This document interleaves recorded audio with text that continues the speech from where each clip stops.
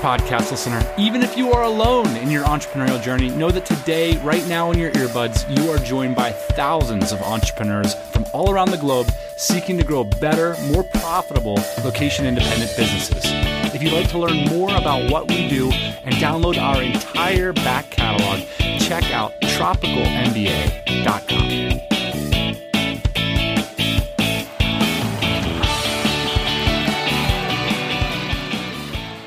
Hey, yo, welcome back to the TMBA podcast. So happy you got us in your earbuds this week. I know there's a lot of crazy stuff going on in the world around all of us right now, but every week we're here to focus on that topic of location-independent businesses, which are the key to so much personal freedom, financial stability, location independence, all this stuff. Way back in the day, I remember we used to write lots of blog posts and stuff, and we got a critique that was like, hey, this whole idea of location independence and financial freedom, that's not life's end goal. And I thought to myself, I didn't mean to give the impression that this was the end-all, be-all of what we're all doing here. For me, location independence, freedom of movement, financial flexibility and stability, that's the baseline we're all seeking. Those are the terms under which we want to live out our lives. And then from there, take it in whatever direction we see fit. And it's not an easy thing to start from that premise. It's an enormous challenge to change your life in that way. And that's why we do this show. We love helping you guys grow your businesses. So let's do it this week. This week's show is again prompted by a listener. We love it when that happens, who dropped a comment in the show notes from a vintage TMBA ep asking about our thoughts on tech tips. Now, that episode was emblematic of our former obsession with the latest and greatest little tips and tools and techniques and software platforms. And that was over 10 years ago. We're going to jump in and do a reprise and talk about some of what we see as the most fundamental tech tools that we use in our business today. And of course, we'd love to hear your thoughts as well. Before we get into that, I just want to invite you to listen out for a little bit of a mistake, which I will confirm at the end. Let's get rolling.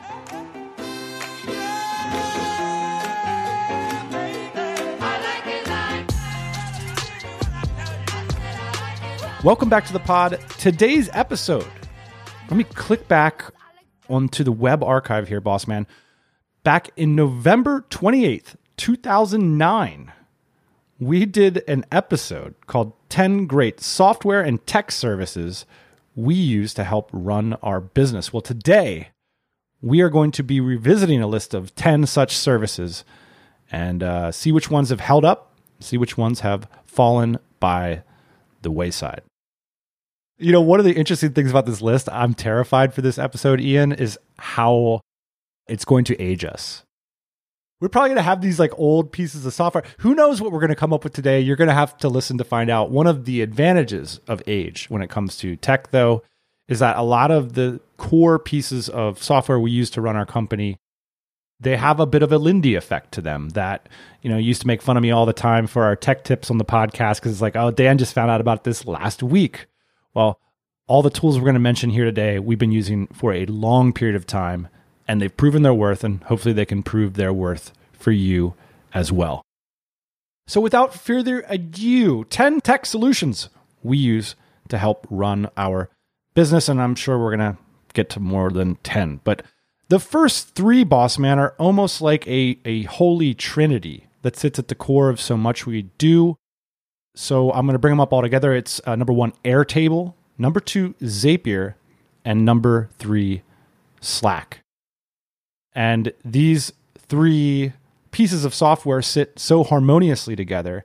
And you can essentially, I've noticed that there's a trend in business, Ian, where people are using things like tools like Zapier to connect other tools and then to basically build agile tech solutions that can serve as businesses. So in earlier episodes of the TMBA, we talked about this concept called software with a service, or a SWAS company. And the idea is that some of these tools are so powerful and so complicated that the mere fact of just running them for a company can be a business in and of itself. Yeah, and Zapier is one of these tools that I feel like is going to be around for 5 to 10 years in our business. In fact, all three of these feel like they are. Airtable is the one that we started using the most recently. People talk, Dan, and we're not developers, about like not needing to be a developer or software developer in the future, or there needing to be less of them. And it feels like Zapier is the reason for that in a lot of ways, because it is so powerful. Our team member, Alex, I'm legitimately fearful that he's going to quit his job and go work for Airtable because he's a mensch. He's so good at this. And I asked Alex, I said, hey, what would be your biggest recommendation for our listeners if they're wondering how to put Airtable to use for them? My name is Alexander Harling, and I am the general manager of Dynamite Jobs. Commonly, I recommend it when someone says, I'm looking for a new CRM, or I'm looking for a software that can do this, or program that can do this. I always say, try Airtable first. Just try it. There's a low consequence to switch. I mean, switching to anything is scary because you gotta learn it and such. It's super intuitive. So yeah, I say if you have an idea for a product or a program, or if you have a need, try to do it with Airtable first. The amazing thing is there's an Airtable community. They're crazy fans, and we're kind of entering that community now as we're becoming super fans. Look up what you're saying. I need an Airtable to do X, Y, Z, and most likely there's a template available, and you just copy and paste it. So I guess my sales pitch is, if you are looking for something new and you don't have the exact software for it, don't try to buy a software or whatnot. Try to use Airtable first and see if that will do it. We often joke that, Airtable is always the first place we look in the company to solve a problem. Do you remember a story where Airtable, sort of uniquely saved us money or allowed us to do something that other software didn't? The candidate database. So we have a database of about 10,000 resumes right now. It's always being updated and filtered out as people come in and out of our system. So with the candidate database, what we tried to do there is we wanted to quickly be able to find candidates, search by keywords, and have complete records on them. And you can have a spreadsheet of a candidate, but the problem with a spreadsheet is you can't add in files. And so the Airtable allowed us to have thousands and thousands of rows of files and different candidates with their picture, a file, a PNG file, with their resume, a PDF file, which we couldn't find anywhere else. So Airtable, we quickly made a database of all these people, and it was searchable. We had a VA go through, and this was your idea, Dan, actually. It was a very, very simple idea, but it changed everything. Copied the resumes and put them into a text form. So we had two fields side by side. One was the actual PDF of the resume. The other was just the text form of it. So we could search it, and then we were able to filter over 10,000 records to find people with Google Ad experience, to find people based in the Philippines who had been working customer service for 2 or 3 years. And that was huge. And we were able to implement that overnight thanks to Airtable. Now, we've since gotten rid of a lot of software and switched over to Airtable to use it for our CRM, for the candidate database like you talked about. We now use it for most of our forms across our business. And we also use it for project management, which is sort of interesting. They have like a Trello-like feature in Airtable. So it's become this sort of like Swiss Army knife in our business. Where does Airtable start to break down for you? Like, where do you see the limitations of it? It's hard to, for example, a great CRM, or a common CRM rather, one of the main things is you want to be able to quickly check in with clients and see the status of where things are at, and then either have a notification to your inbox or wherever you're communicating with that client. That was one of the issues. You can add those in integrations, just a little bit limited. So essentially a marketing integration. Exactly. The marketing integrations to our sites based on WordPress right now. It's talking about Dynamite Jobs specifically. It's hard to have integrations. So one thing we're working on with our dev team right now to post jobs through Airtable and put them right into our site. We're averaging almost 250 new jobs a week. It's about 230 new jobs. Instead of posting them on WordPress, we post them through Airtable. We just create the record for the job, put all the information in, including the logo, that file format, the text, the filters, all those different things. And then it gets sent to WordPress. So that's something it can't do right now. It takes more work to set that up. All right. Thanks, Alex.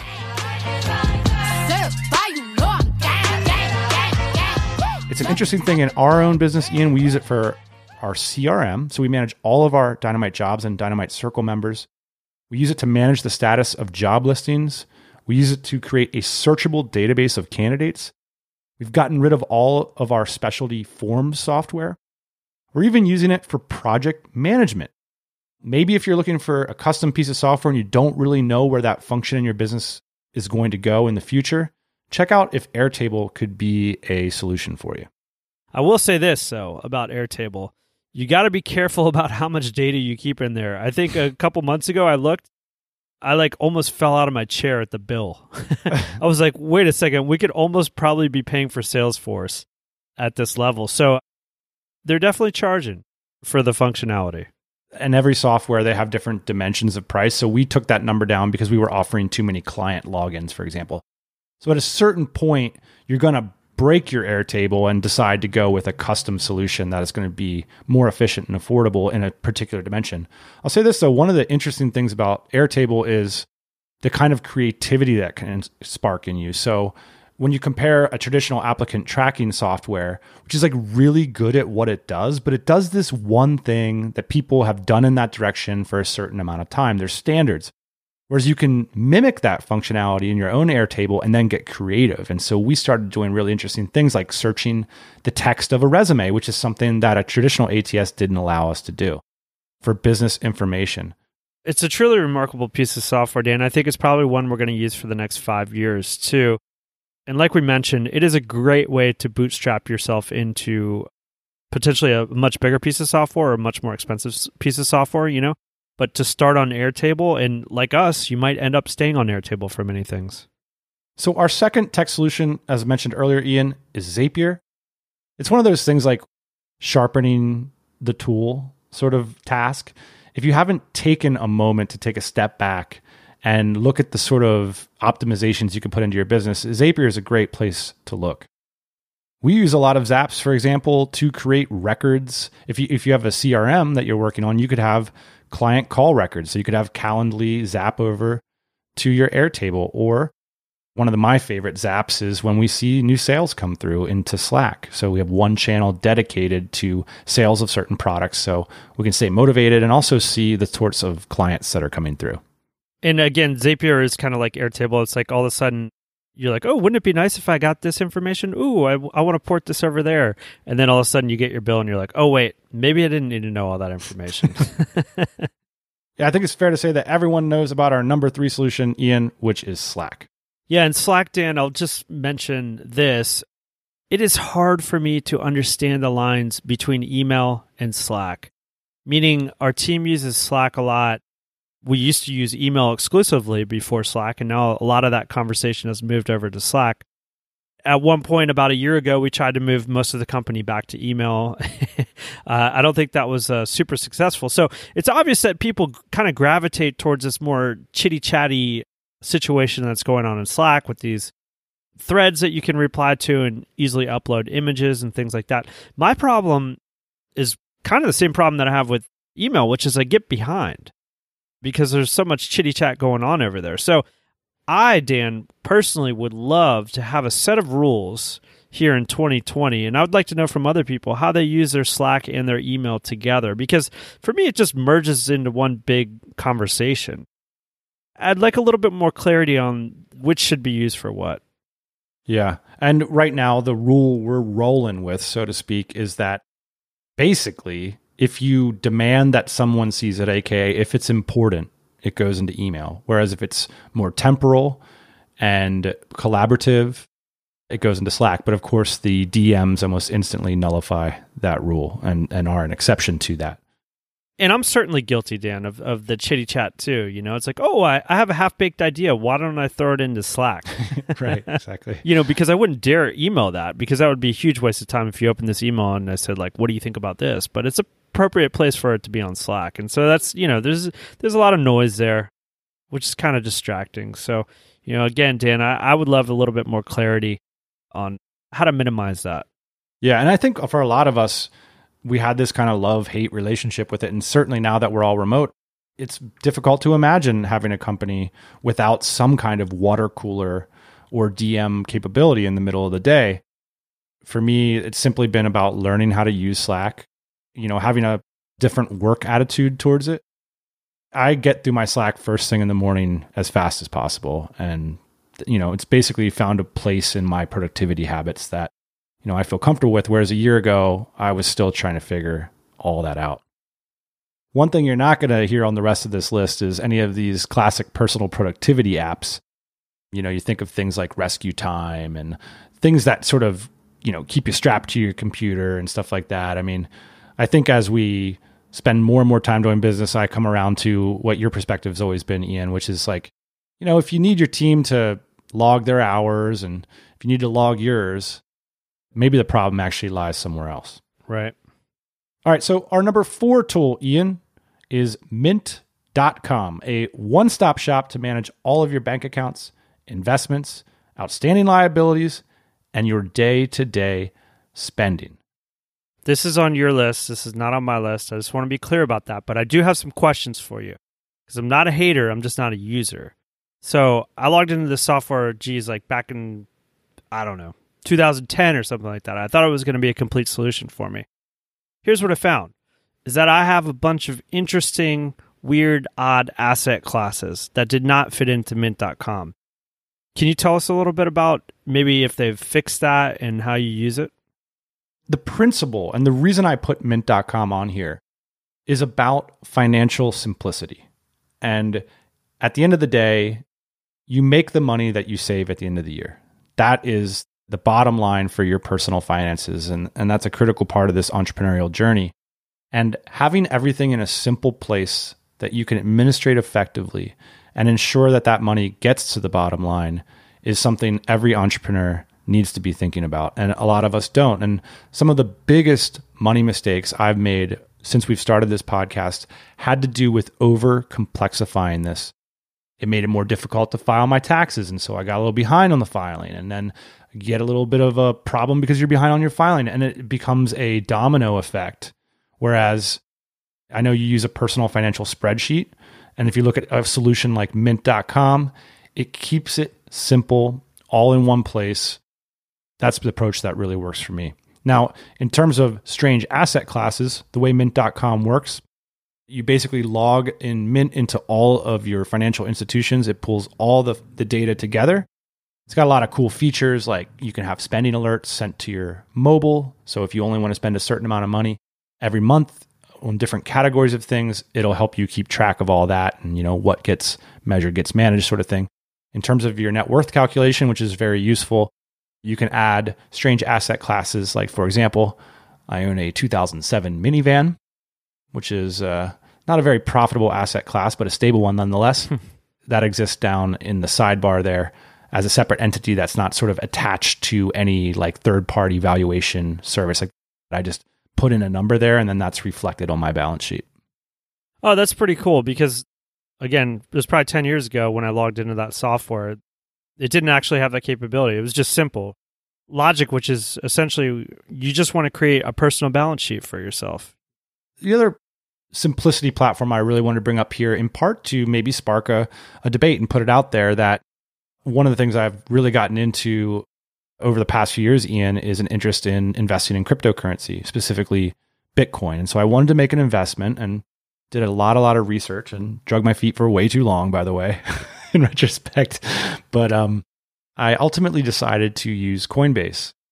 And Coinbase is a platform that is, regulated by the government. Lots of, people that have a lot of financial and banking experience help run the platform. And because of all those reasons, it has a lot of criticism from the crypto community as well. And it's also considered a liability. So not only do you have a highly volatile asset in Bitcoin, but also you have potential platform risk in going with Coinbase. This comes back to, this advice, the principle here, which is simplicity, which is this idea that I'm going to all of a sudden learn about keys and then manage them and have diversified solutions for what ultimately isn't life-changing money or whatever. Things are going to be different in 5 years, and maybe you misplaced a key and maybe this and that. And so for me, I made the choice to go 100% of my Bitcoin investment on Coinbase for this. Again, principle is like every new bank account I open, every new credit card I get, every new company we found, the complexity just scales. And complexity isn't a problem, but it has to scale with what your total administrative resources are. And for me personally, I don't have an accountant that sits next to me all day long. And so I think, it makes sense to keep things simple until you really, really need to step up the complexity. Well, I'm going to stick with digging holes in my yard, but it doesn't sound like Coinbase is a bad idea. I'd like to take a moment to talk about our very own remote jobs website, dynamitejobs.co. People are starting to catch on that remote hiring isn't just a luxury or something cool that tropical MBA folks talk about. It is a necessity. In fact, in mid-March, we saw job seeker traffic increase by 50%.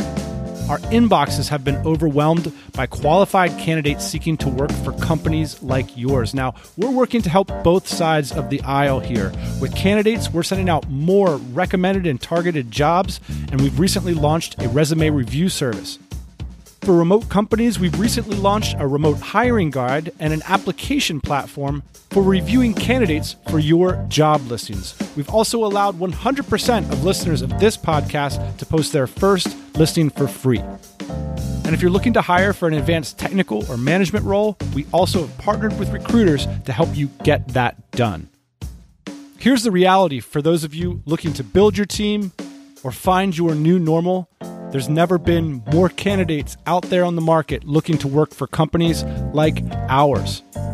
Check us out over at dynamitejobs.co. Each job is 100% open, remote, and paid, aka remote jobs that don't suck. Let us help you grow your remote team. dynamitejobs.co. All right, our number 5 tech tool we use to run our business is Google Suite. It's interesting. We brought this up 10 years ago, and it's still what we use to run today, which is part of the reason I think it's worth mentioning. Now, I got to say, I'm really excited about Hey from the guys at 37 Signals, because I have for a while thought that email is in some ways broken. But the reality is, with a variety of different plugins, and we use Gmail templates for our customer service team. I use keyboard shortcuts to move around incredibly fast in there.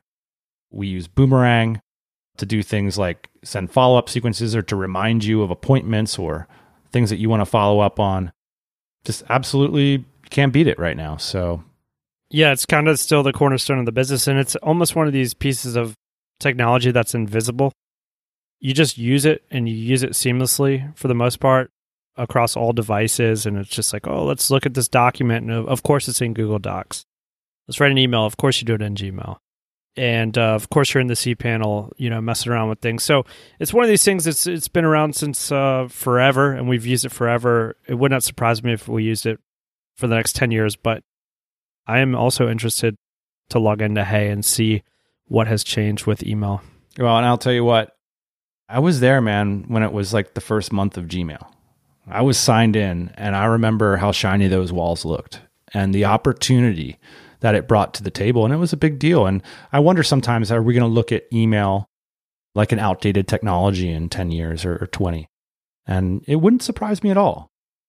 We're all using, what are instant messaging platforms on all of our devices now. And they've become incredibly useful, not only for interacting with team members and friends and family, but also with customers. And, you wonder about, the kind of marketing dogma 10 years ago was email capture. And we're seeing a lot of people, run very sophisticated things through things like Facebook Messenger. It's definitely something I think I've been a little emotionally resistant to, is this kind of like text message culture. But I think that's the way business is going to get done in the future. Hey, man, that's just because you're old. And we'll see if this becomes true, but it could be the case that we're all using Gmail for our spam email 2 or 3 years from now. All right, number 6, boss man. We got to say it. Ahrefs. That's Ahrefs. Actually, former sponsor of the show. I mean, if you would have showed me Ahrefs in 2007 when we started our first business, it would have been such an enormous competitive advantage. And it simply wasn't possible back then to build such a stunningly powerful piece of software. But essentially, Ahrefs is sort of your home base for SEO knowledge about, where your site's ranking, where it's getting links, and how it can improve those rankings. And also where your competition stands against you as well. It's a very comprehensive dashboard. It's a way to track your keywords. It's a way to track your competition. Very powerful, I'd say, because a lot of this information, it just isn't given in Google Analytics. Of course, you have to go out and you have to buy a piece of software that is able to interpret that kind of information that Google isn't giving you. And so we use this on a daily basis. All right, boss man, on to number 7, which is Grammarly. And also for those of you who are writers, maybe Hemingway app. Let me quote one of our team members, boss man. She writes, "As a non-English native speaker, this is my everyday savior. It helps me tons with my grammar and spelling, and it definitely makes my work faster when either I write emails or create jobs over at Dynamite Jobs. It's very easy to install and activate, and it actually helped me to write this." Grammarly and Hemingway app are diagnostic tools to basically help you write better. Not only is this cool, because the reality is so much of online business revolves around writing. What's interesting about this for me is not only sort of refining those marketing materials or content that you have, but in the case of staff members that aren't primarily English speakers, but they're incredibly fluent, like that gap between language fluency and then coming across as a native English speaker in emails, there's a long learning curve between those two things. Between those two things, there's a big opportunity to hire staff from all around the world. And if you're like me, Dan, and you went to college and you still don't know the proper place to put a comma, I mean, here you are.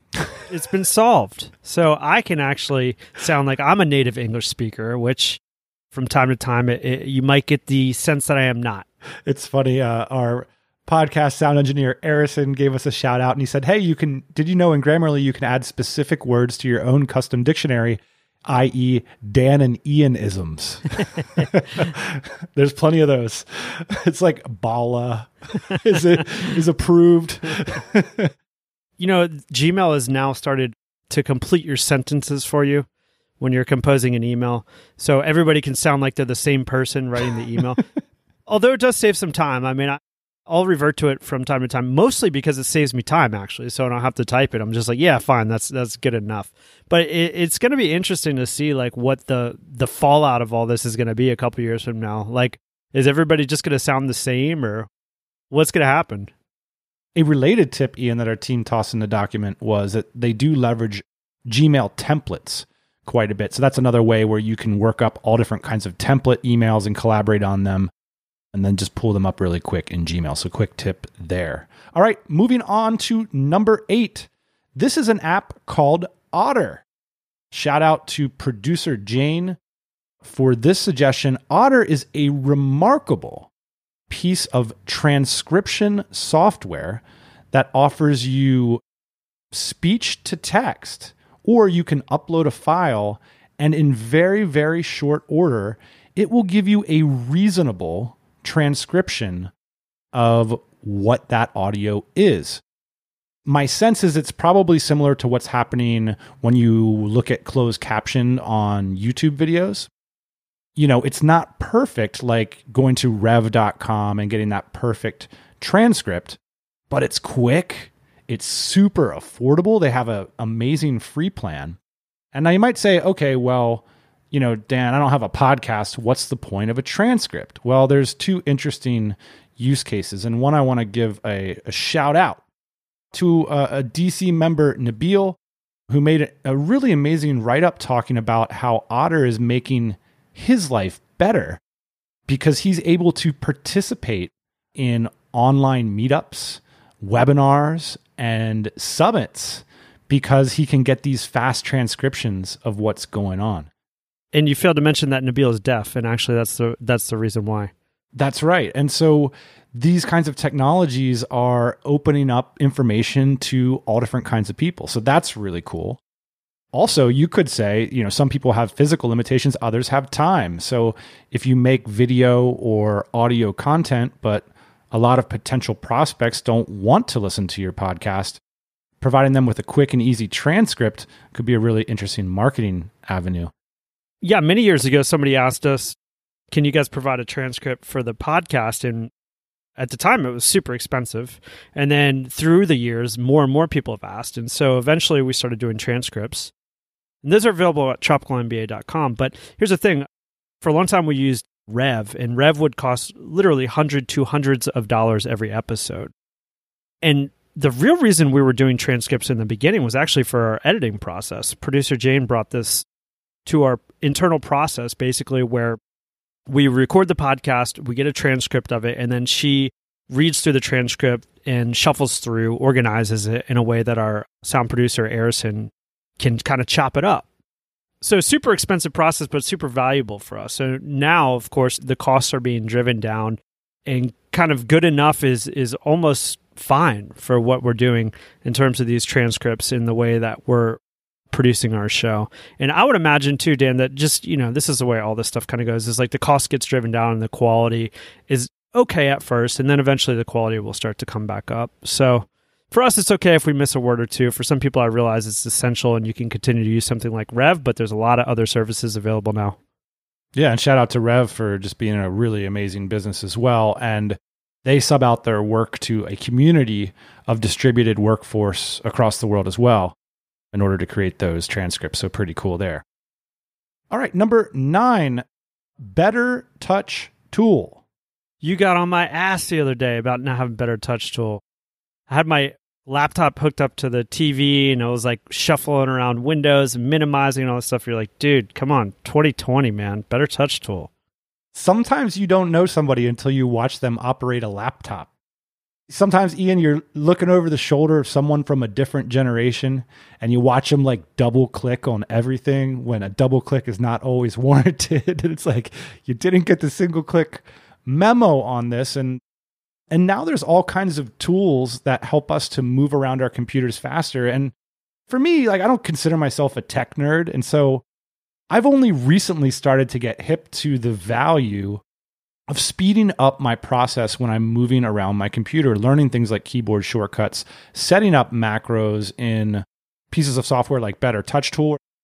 And I'll tell you that the killer app here, the killer feature is being able to minimize, maximize, resize, and move around various windows on your computer. If you're not doing side-by-sides on your laptop or on your large monitor, the reality is you are working slower. And if you've got 2.5 hours of really good attention a day, for some of it's 45 minutes, or even if it's 4 hours, we're not talking about a lot of time here. So if you can save something like 15 minutes a day, that is not insignificant and it adds up. And the cool thing is things like Gmail shortcuts and Better Touch Tool, you only got to sit down for 15 minutes, pull up a YouTube video about how to best use them on your computer. And while you're at it, speed up your mouse speed to it the fastest it possibly can go. It'll feel weird for like 5 minutes. You'll readjust quickly and you'll just be a faster computer user. You'll get more done during those windows that you have time to get things done. So there you go. I think the argument for me, Dan, is, invest in like these shortcuts on the operating system and the tools that you use all the time, like Gmail and Mac OS and things like that. This is just a general concern that I have as somebody that's aging, which is like, I can't always just pay attention to the newest, greatest thing, but something that's going to help me boost my productivity and something that I use every day, like my operating system, that makes a lot of sense to me. Totally. And again, I understand that people roll their eyes at stuff like this because I do too about tech tips like this, but I agree with you. We're on this stuff every day and the stuff that matters is getting done here. That's the bottom line. All right, our number 10 tech tip is ExpressVPN.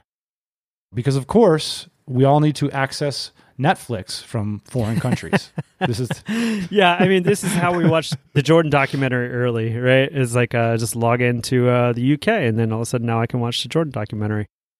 Honestly, I use a VPN all the time, especially when I'm on like public Wi-Fi and traveling. I've used many of them throughout the years, and ExpressVPN is one of the ones that I've found to be the most useful because it's fast and it always connects. So it's my problem in the past is, these access points that don't always work, and you end up shuffling through like 20 of them to get one that finally works and has a decent speed. Yeah. ExpressVPN, it works all the time, every time, and it's super cheap. Oh, he's so handsome. What's his name? We hope you enjoyed that one. And did you notice my by no means untypical mispronunciation? Fun fact, my buddies from high school, they're smart cats. And one of their pejorative nicknames for me is Malapropism Dan, because I tend to just say words the way that sounds cool to me. And you tell me what you think. What's cooler, Zapier or Zapier? I know Zapier makes more sense and it's the right way to do it, but damn if Zapier doesn't sound like a cool ass word. I'd say, do whatever makes you happier. Of course, we'd love to hear your top tech tips. What did we miss? Drop it in the comments. Drop us a line. We'd love to hear from you. And as always, we will be back next Thursday morning, 8 a.m. Eastern Standard Time. Hey, thanks for listening to the Tropical MBA podcast. You can go to tropicalmba.com, get access to hundreds of back episodes and all kinds of other goodies. Load up your iPod. That is the cheapest way to fly business class on your next international flight. We will see you next Thursday morning, 8 a.m. Eastern Standard Time.